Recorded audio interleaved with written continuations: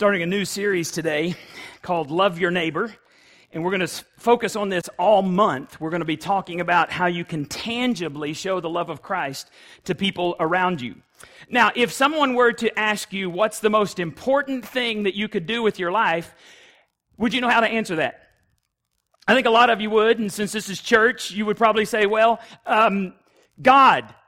Right? God, Jesus, Holy Spirit, those were the Sunday school answers. That's what, whenever everybody would just sit there and look at the teacher and not know the answer, we'd say one of those, and usually it was right. So this being church and Sunday morning, you might say, well, probably the best thing I can do is to get to love God, get to know God, and you would be right. But if someone were to come up to you and they ask, what's the second greatest thing that you could do with your life, would you know how to answer that? Most people don't. In Matthew chapter 22, a religious teacher comes up to Jesus and he says, "Teacher, which is the greatest commandment?" He's saying, if I only get one thing out of this Bible here, what should I get out of this Bible? And Jesus tells him, he says, "Love the Lord your God with all your heart and all your soul and all your mind. This is the first and greatest commandment." So the number one thing that we're supposed to do is to spend our lives getting to know God. Every day we should draw a little bit closer to God, get to know Him just a little bit better. And then the second most important thing Jesus says, the second is like it. Love your neighbor as yourself. All the law and prophets hang on these two commandments. Jesus says, I can summarize the entire Bible for you in two statements. Love God, and second, love your neighbor as yourself. The key to this is as yourself, because we don't do that. We don't love our neighbors as we love ourselves. But Jesus says that's the second most important thing you can do with your life. And it's so important. He doesn't just say this once. He says, love your neighbor as yourselves 10 times in the New Testament. Anytime God tells you something 10 times, it's like, hello, you need to get this one. We need to learn to love our neighbors as ourselves. So, to make sure we don't forget this, Jesus tells a story, and it's probably the most famous story in the New Testament. It says one day, this is in Luke chapter 10, one day an expert in religious law stood up to test Jesus by asking him this question. So this is a debate question. He's trying to trick Jesus. He says, "Teacher, what should I do to inherit eternal life?" And that's a pretty good question. He's saying, how do I know if I'm going to go to heaven? Had some Mormons at my door one time, and I said, is it possible for you to know that you're going to heaven? They said, you can't know. And I said, well, here's what the Scripture says. I've written these things to you who believe in the name of the Son of God, that you may know that you have eternal life. I said, Scripture says you can know. You say you can't know. I'm going to go with Scripture. So he's saying, how do I know if I'm going to heaven? And Jesus, I love how Jesus does this. He says, well, what does the law of Moses say? See, all these people had it memorized. They had most of the Old Testament memorized. Probably all of the first 5 books of the Old Testament they had memorized. So he said, what's the law of Moses? That's the first 5 books of the Old Testament. He said, what does it say?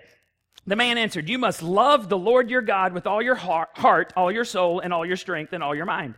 And love your neighbor as yourself. Okay, this is so important that I want you to write this. You got your listening guide? I want you to write as yourself somewhere on that listening guide. If you don't get anything else today, you need to learn to love your neighbor as yourself. That's the radical part. Jesus didn't say, well, just be kind to people. Just go out somewhere and pat them on the back, say hello, shake their hand. Just be nice. No, that's not what Jesus said. He said, you need to love your neighbor as yourself. So look how Jesus responds when this guy says that. He goes, right. Jesus told him, do this and you will live. The man wanted to justify his action, so he asked Jesus, and just who is my neighbor? That sounds like such an intelligent question. But why is the guy asking it? He's looking for a loophole. He's saying, I don't want to love people unnecessarily, so could you define this for me? Are you talking like Facebook friends? Is that what you're talking about, Facebook neighbors? Or do you mean neighbors, really, that they're physically in my neighborhood? You talking about them? You talking about the people at work? Are you talking the whole world? Please define this, because I don't want to waste my love unnecessarily, and neither do you. And so he's asking this whole question, and I forgot to tell y'all this. This is just an aside. We won the golden toilet at preteen camp. The boys did for the nicest cabin. James had to spend a couple hours, 2.5 hours one day cleaning and kicking boys out and actually transferring shoes into another cabin. But he can tell you all those stories. But we won the coveted golden toilet trophy. That has nothing to do with the sermon. I just saw it. So Jesus answers him. He asks this question. He's trying to get out of this. Who should I love? Jesus tells him this story of the Good Samaritan. And he says there's 3 guys in the story. Now, in this story, the 3 guys don't represent 3 different people. The three guys represent three different attitudes that you might have. And you can have all three attitudes in one day. So it's not like you say, well, I'm the priest, or I'm the Levite, or I'm the Samaritan. No, you could be the priest in the morning, you could be the Levite in the afternoon, and you could be the good Samaritan before bedtime. You can have any of these three attitudes, and you can choose to move in and out of those attitudes at any given moment. So let's figure out what they are. Three attitudes toward your neighbor. Two of them you don't need to have. One of them Jesus said you need to have. First one is keep my distance. The priest had an attitude of avoidance. Now, we talk about this, and y'all laugh, so I know you do it. When you're coming down an aisle at Walmart, and sometimes you can see for miles at Walmart, sometimes they don't have things in the aisles, and you see somebody that you have a problem with, what do? Run, yeah. You turn and hide behind something, because there's a stack of something at Walmart you can hide behind at any time.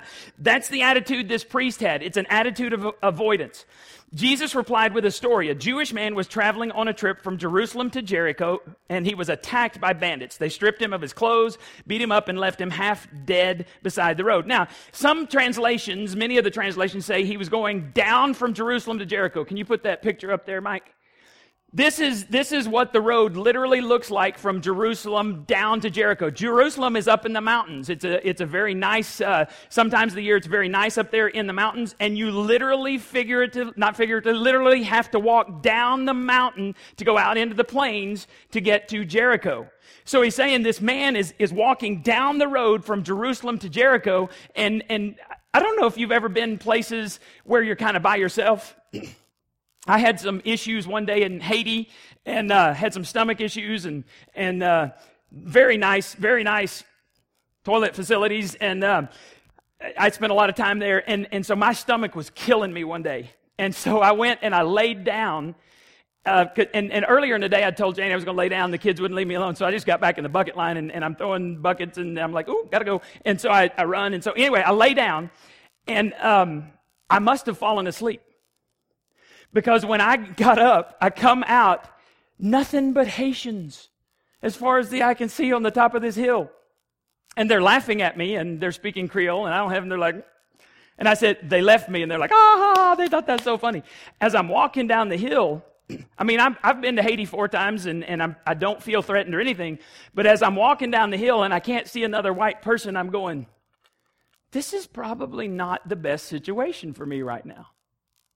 I'm walking down, and finally I come around a corner, and they had stopped. They got to this one point, and they're like, Caleb has my backpack, and he said, Dad wouldn't have left his backpack. Maybe we should stop. And then about that time, Janie goes, I don't see my husband. They thought that because I was sick, I may have walked on down the hill, but they got about halfway down. So when I come down and I see the people, I'm like, ooh, yay.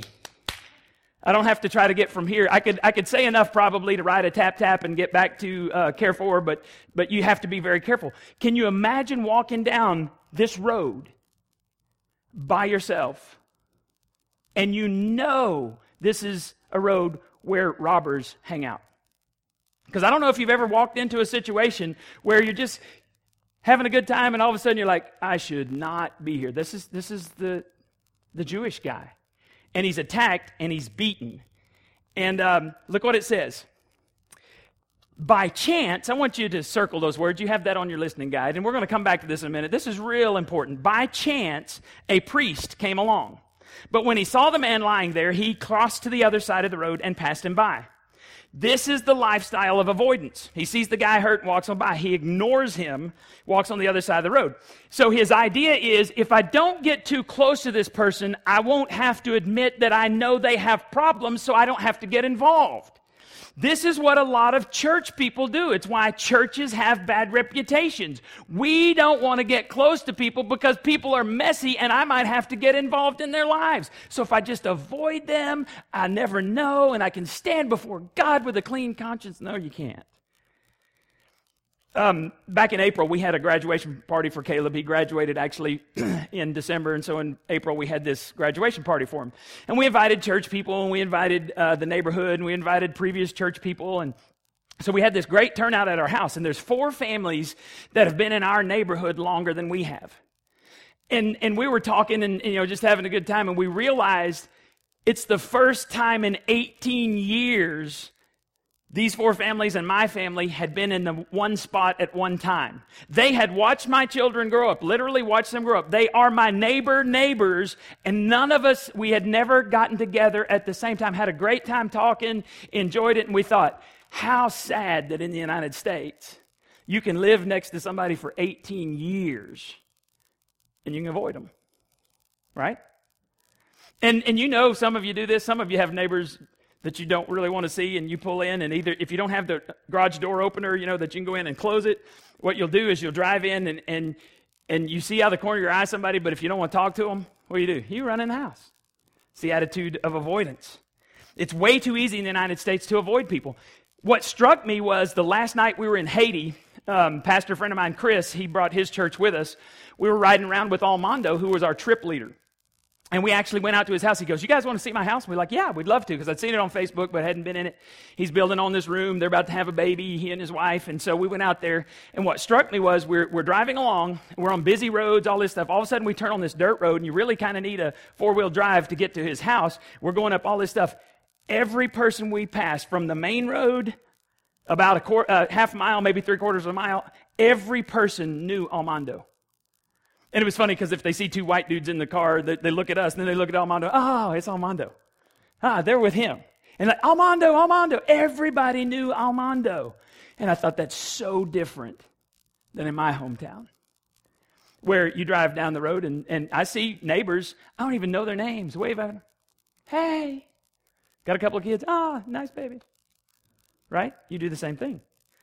So the first one is keep my distance, and you can't love your neighbor as yourself if you keep your distance. Second attitude is the curious but uninvolved. Next, a Levite came there, and after he went over and looked at the man, he walked by on the other side of the road. By the way, a Levite is not a jeans salesman. Just checking. A Levite is a temple assistant. Now, they're actually, and when I read this, I started comparing different translations. There are 5 translations that translate it this way, he's walking down the road. Instead of just staying on the side of the road, he actually walks over, looks at him, goes, walks back to the other side of the road, and leaves the guy there.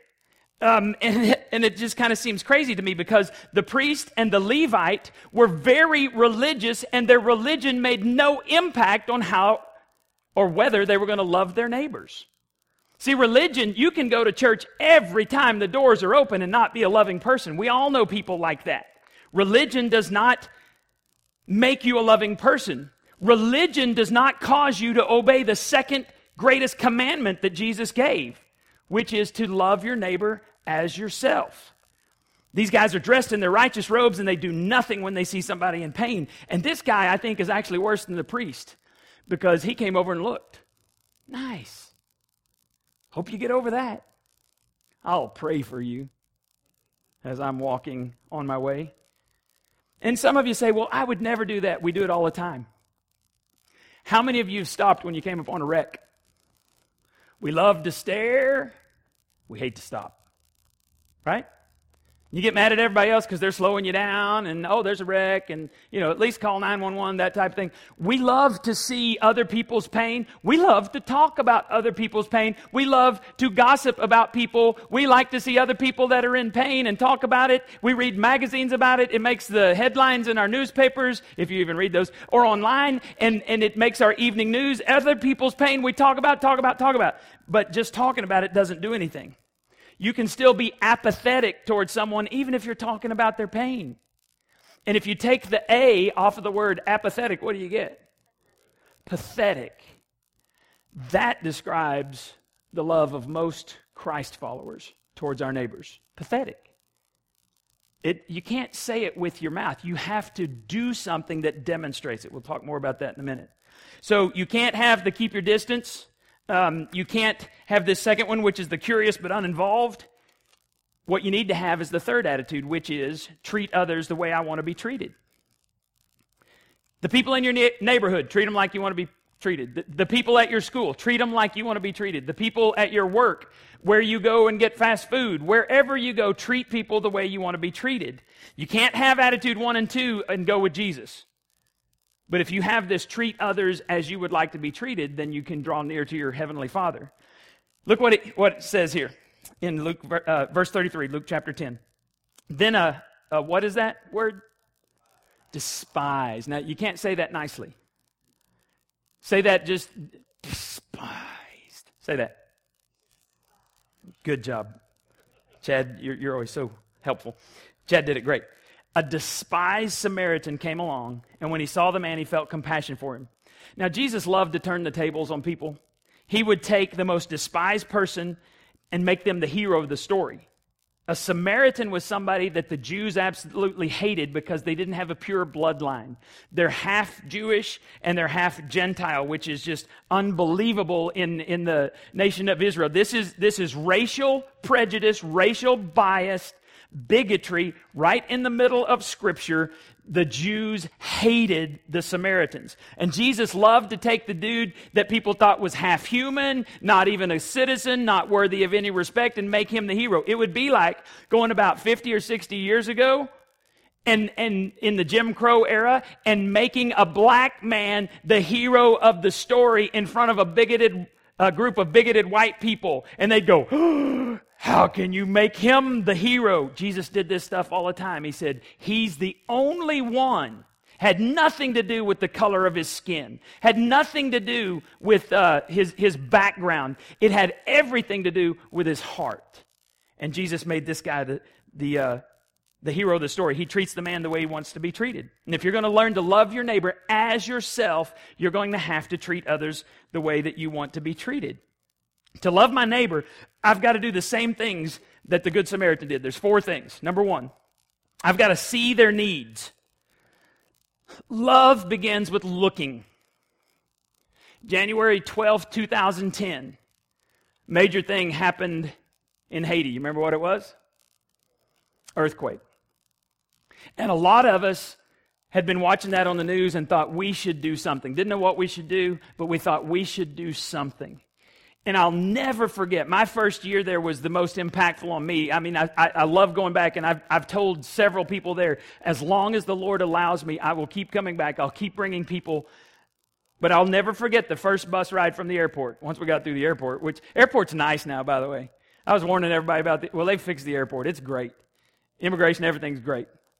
But that first bus ride when we came out, and there's still some tent cities, and there's still some tarps around here, and there's still some pieces of metal leaned up, especially near the airport, but you don't see near as much. That first year, we saw tents everywhere. Literally, you could put a tent except up on top of a concrete structure because they wouldn't stay in their homes the first year because they were afraid they would collapse. Pastor Sampson and his family, several months, they slept in their backyard in a tent because everybody in the country was afraid to go in their house because they thought the concrete was going to fall down and kill everybody. And we saw tents everywhere, even in the median of the road, because the median had about a foot-high concrete curb all the way around, and there were tents, and there were little children, I mean little kids, running in and out of the tents on these busy roads. And I thought, oh, dear Lord, how can they be living there? They live there because when it rains in Haiti, it rains and everything washes down to the sea. And at least if they were inside the median on top of the curb, they had a foot of water that wouldn't run into their tents. And we saw the need. And that Thursday night, that first year, I said, I've really been praying about whether we should have a long-term relationship with Haiti. Everybody on the team says, you need to stop praying. Because we need to come back here. God's told us that we're supposed to be here. You see the need. Love begins with the eyes. It begins with seeing. If you're not aware, you really do not care. The Good Samaritan saw the man's condition. His heart went out to him. And I don't remember if I put that on there. The words, when he saw. Yes, circle those words. When he saw. There are wounded people all around you. There are wounded people on your road today. There are people who are wounded physically. There are people who are wounded emotionally. Some people are wounded by their jobs, some relationally. Some have been wounded by their parents, been wounded by betrayal, by grief. Wounded people are everywhere, but we don't see it because we're not sensitive. We've got to become sensitive to the people around us. And I don't think that you're bad people at all. I'm not even going to say that you have a bad heart. The reason you don't see the needs of people around you is because you're too busy. Busyness kills kindness. Busyness kills love. You run through your life at breakneck speed to get the next project done or whatever you're trying to do, and you'll skim. I think about this when we go hunting, when we go dove hunting, especially hunt around ponds sometimes because the birds eventually got to come in there. And there's these little bitty birds, I don't know what they are, but they come down and they just barely get a little drink of water. They'll swoop down at top speed and they'll get just a little bit of water. And I think, man, that's got to be disappointing. Why don't they slow down a little bit? And it's because a bunch of rednecks with guns are sitting there. But that's why they don't stop. But here's the thing, most of you are running at that speed and you're giving just a little bit of time to your family. You're giving just a little bit of time to your family. I'm willing to bet you're not giving any time to your neighbors, to people who have needs that you need to reach out to. How many of you have gone to an airport and you've been late? And you get to security and there's a long line at security? Okay. How many of you are nice when you get to a long line at security and you're thinking you're going to miss your plane and you can't afford to miss your plane? How many of you are nice at that point? No one? No. See, if I'm there an hour and a half early, I can be buddies with those TSA people. Hey, how's it going? Good to see you today. I can stop at Starbucks. If somebody's over here and say, hey, you want me to take a picture for you? I'll be happy to. But if I'm running late, I don't have time for your business, right? We're too busy, so we miss people that are hurting. They're around us all the time. We miss it at church. And I want to ask you this. Can you write down the name? If I were to ask you to write down the name of a lost person, someone who is not a Christian, could you do that? Could you write down right now somebody that you come in contact with on a regular basis, at least on a weekly basis, that does not follow Christ? Could you write their name down? If you can't, we're in trouble as a church. We're in trouble as Christ followers because that's the great commission from Jesus himself. We're to go make disciples. How can you make disciples if you don't know lost people? But let's say that you could come up with that lost person's name. And I were to ask you, could you write down their biggest struggle? I'm willing to bet 99% of us in this room would say, well, I can come up with a name, but I don't know their biggest struggle. Then guess what? You do not love them as you love yourself because you know your biggest struggle and you don't know their biggest struggle. We've got to move from this I really don't have to get involved idea to I need to get to know people, because you can't influence people from a distance. You can impress them from a distance, but you can only influence people when you're up close to them. You know your biggest struggle, we've got to learn other people's biggest struggles. So we've got to see their needs. Second, we've got to sympathize with their pain.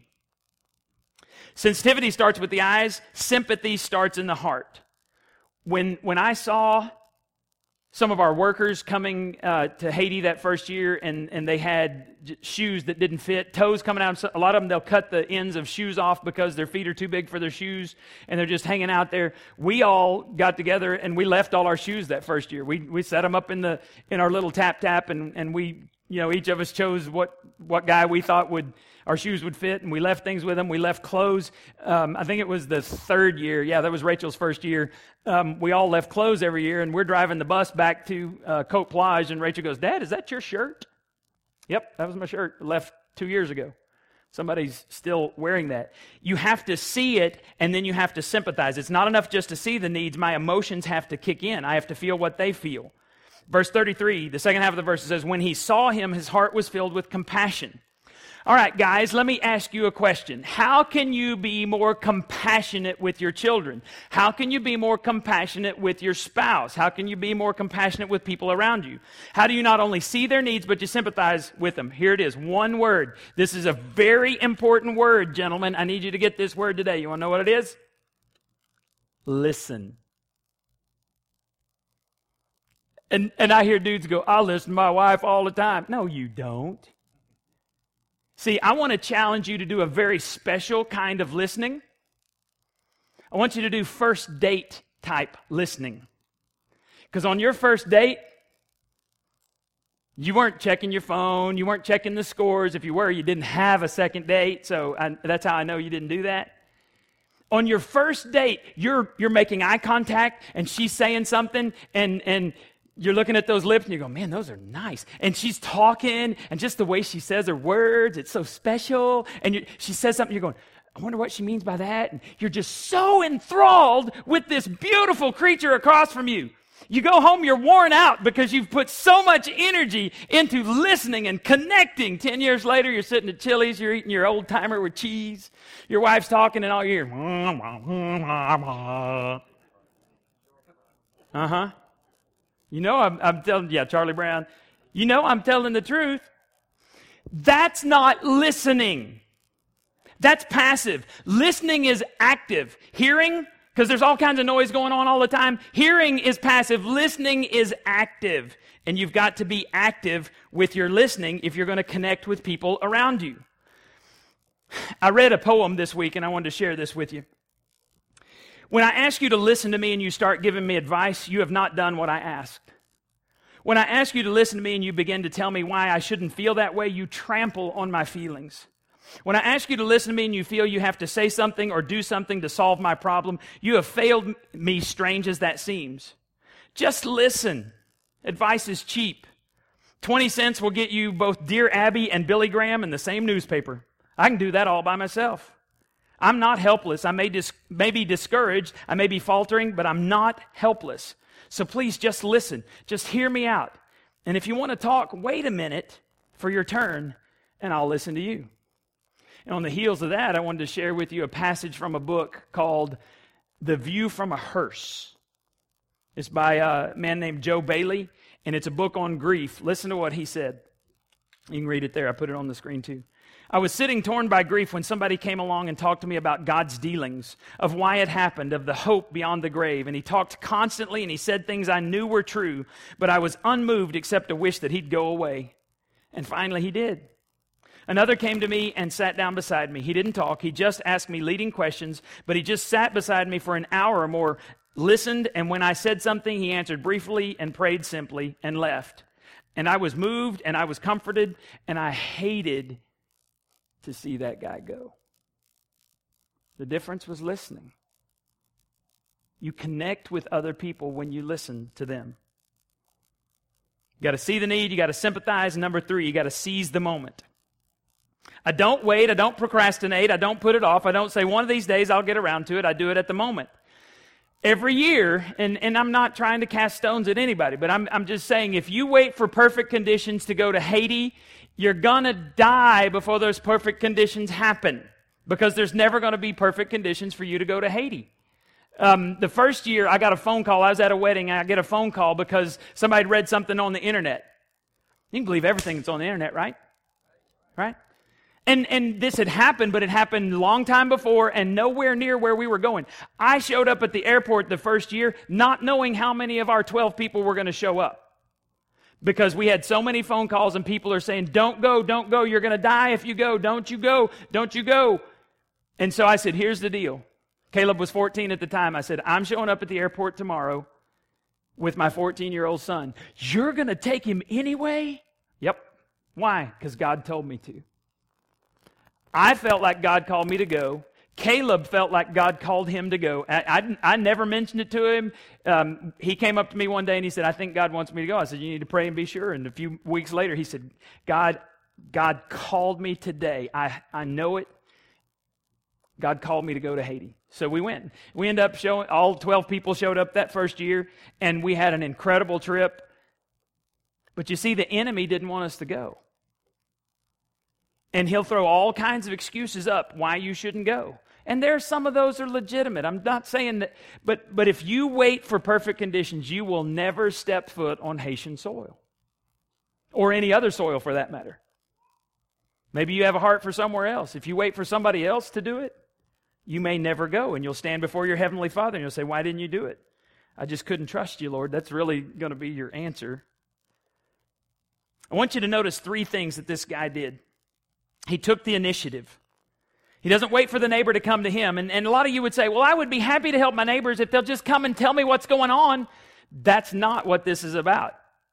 Can you see the Good Samaritan walking by and say, hey, dude, if you'll come over here and tell me what's going on, I'll help you out. Where you live, I'll make arrangements for somebody to come and get you. Is that what he did? No. He went over and he did what he could at the moment. Real love is, I'm going to go to you. I'm not going to wait for you to come to me. You can't wait for your neighbor to say, I've got a financial problem. I've got a medical problem. I've got a relationship problem. It's going to be messy, but if you're going to be like the Good Samaritan, you're going to have to get involved. And you take the initiative. Now, love creates feelings. Don't get me wrong. Enormous feelings, but love is not a feeling. Otherwise, you couldn't command it. You're commanded throughout Scripture to love your neighbor. 10 times, love your neighbor as yourself. All the time it says, love God, love people. You're commanded. You can't command something that's a feeling. It'd be like me saying to my kids when they were little, be happy now.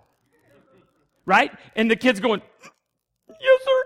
Right? You can't command a feeling, but love is not a feeling. That's why it's commanded throughout Scripture. Love is an action. Love is a decision that you can make. If you will be a big boy or a big girl, you can love anybody, whether they're lovable or not.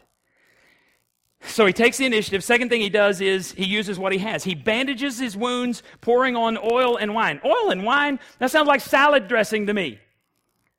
The dude uses what he has. He's not a doctor. He's got lunch with him on his donkey. And so he pours wine on it. Wine's got some alcohol in it. That's a disinfectant. He has oil, and oil is soothing. So he's soothing the guy, and he's trying to disinfect his wounds. He doesn't have a whole lot of stuff with him. He's using what he has. And it says that he puts bandages on the wounds. What do you use for bandages? He doesn't have a first aid kit with a bunch of Band-Aids in there. Oh, well, he probably used the guy's the beat-up guy's clothes. No, because the beat-up guy was naked and beaten up. What do you think he did? I think he used his own clothes. He used what he had. He didn't wait on somebody else to come and do that for him. Now, do you remember earlier when I had you circle the words, by chance? By chance a priest came along? Nothing happens by chance in your life. Everything is Father filtered. Now, I'm not saying that God causes everything that's happened to you. There's an enemy that's very real in this world. Some choices you've made are your own dumb decisions. You're suffering the consequences for your stupid choices. All right? Can't get around that. Sometimes you are suffering the consequences of other people's stupid choices. And then there's something called redemptive pain, where God, your heavenly Father, allows you to go through something that you would never have chosen because He's going to give you a connection point with somebody else later down the road. Scripture says we have been comforted by God in our affliction so that we might comfort others with the same comfort that God gave to us. Sometimes there is redemptive pain that's going on, and your heavenly Father allows you to do it. It was not by accident that the priest and the Levite walked by this guy. They chose to ignore him. It's not a circumstance by chance. Luck is a myth. Things happen with a purpose. Look at Proverbs 3:27 and 28. Never walk away. Man, this just blew me up this week. Never walk away from someone who deserves your help.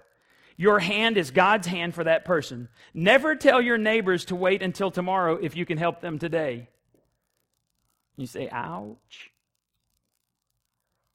You do kindness now. When someone loses a loved one, you do something for them now. When someone gets fired, you call them now. When someone has a miscarriage, you call them now. When somebody gets sick, you call them now. You don't wait for the dust to settle. You do it now. You seize the moment.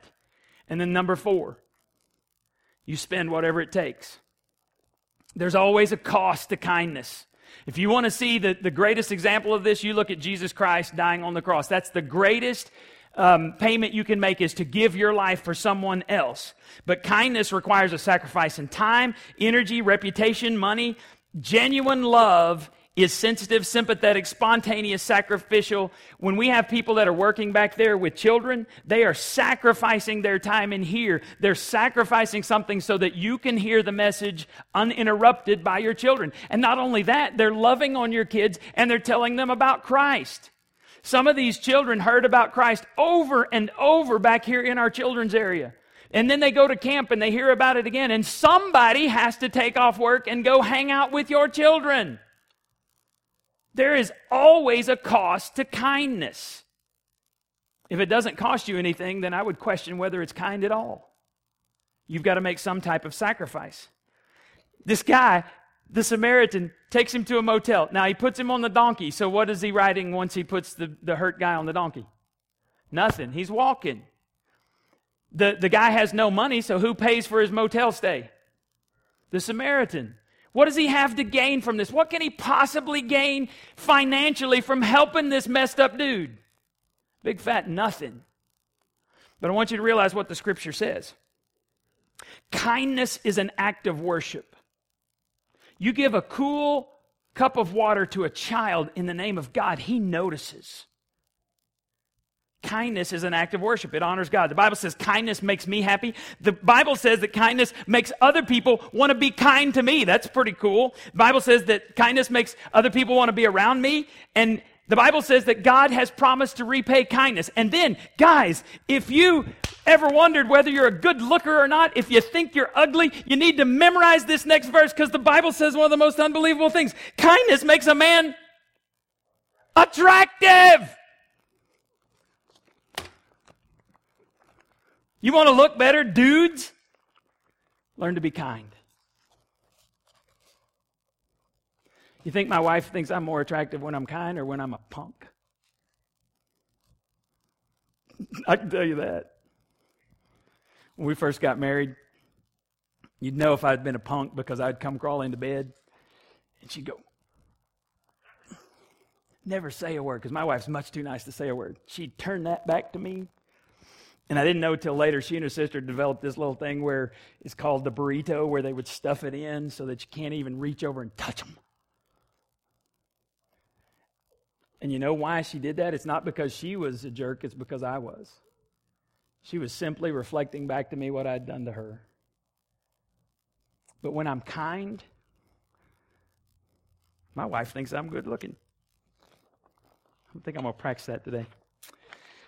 Would you bow your heads for just a minute?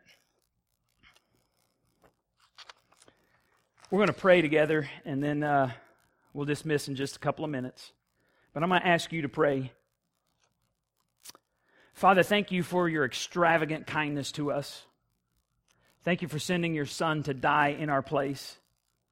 God, we don't want to be uncaring, unloving, apathetic people.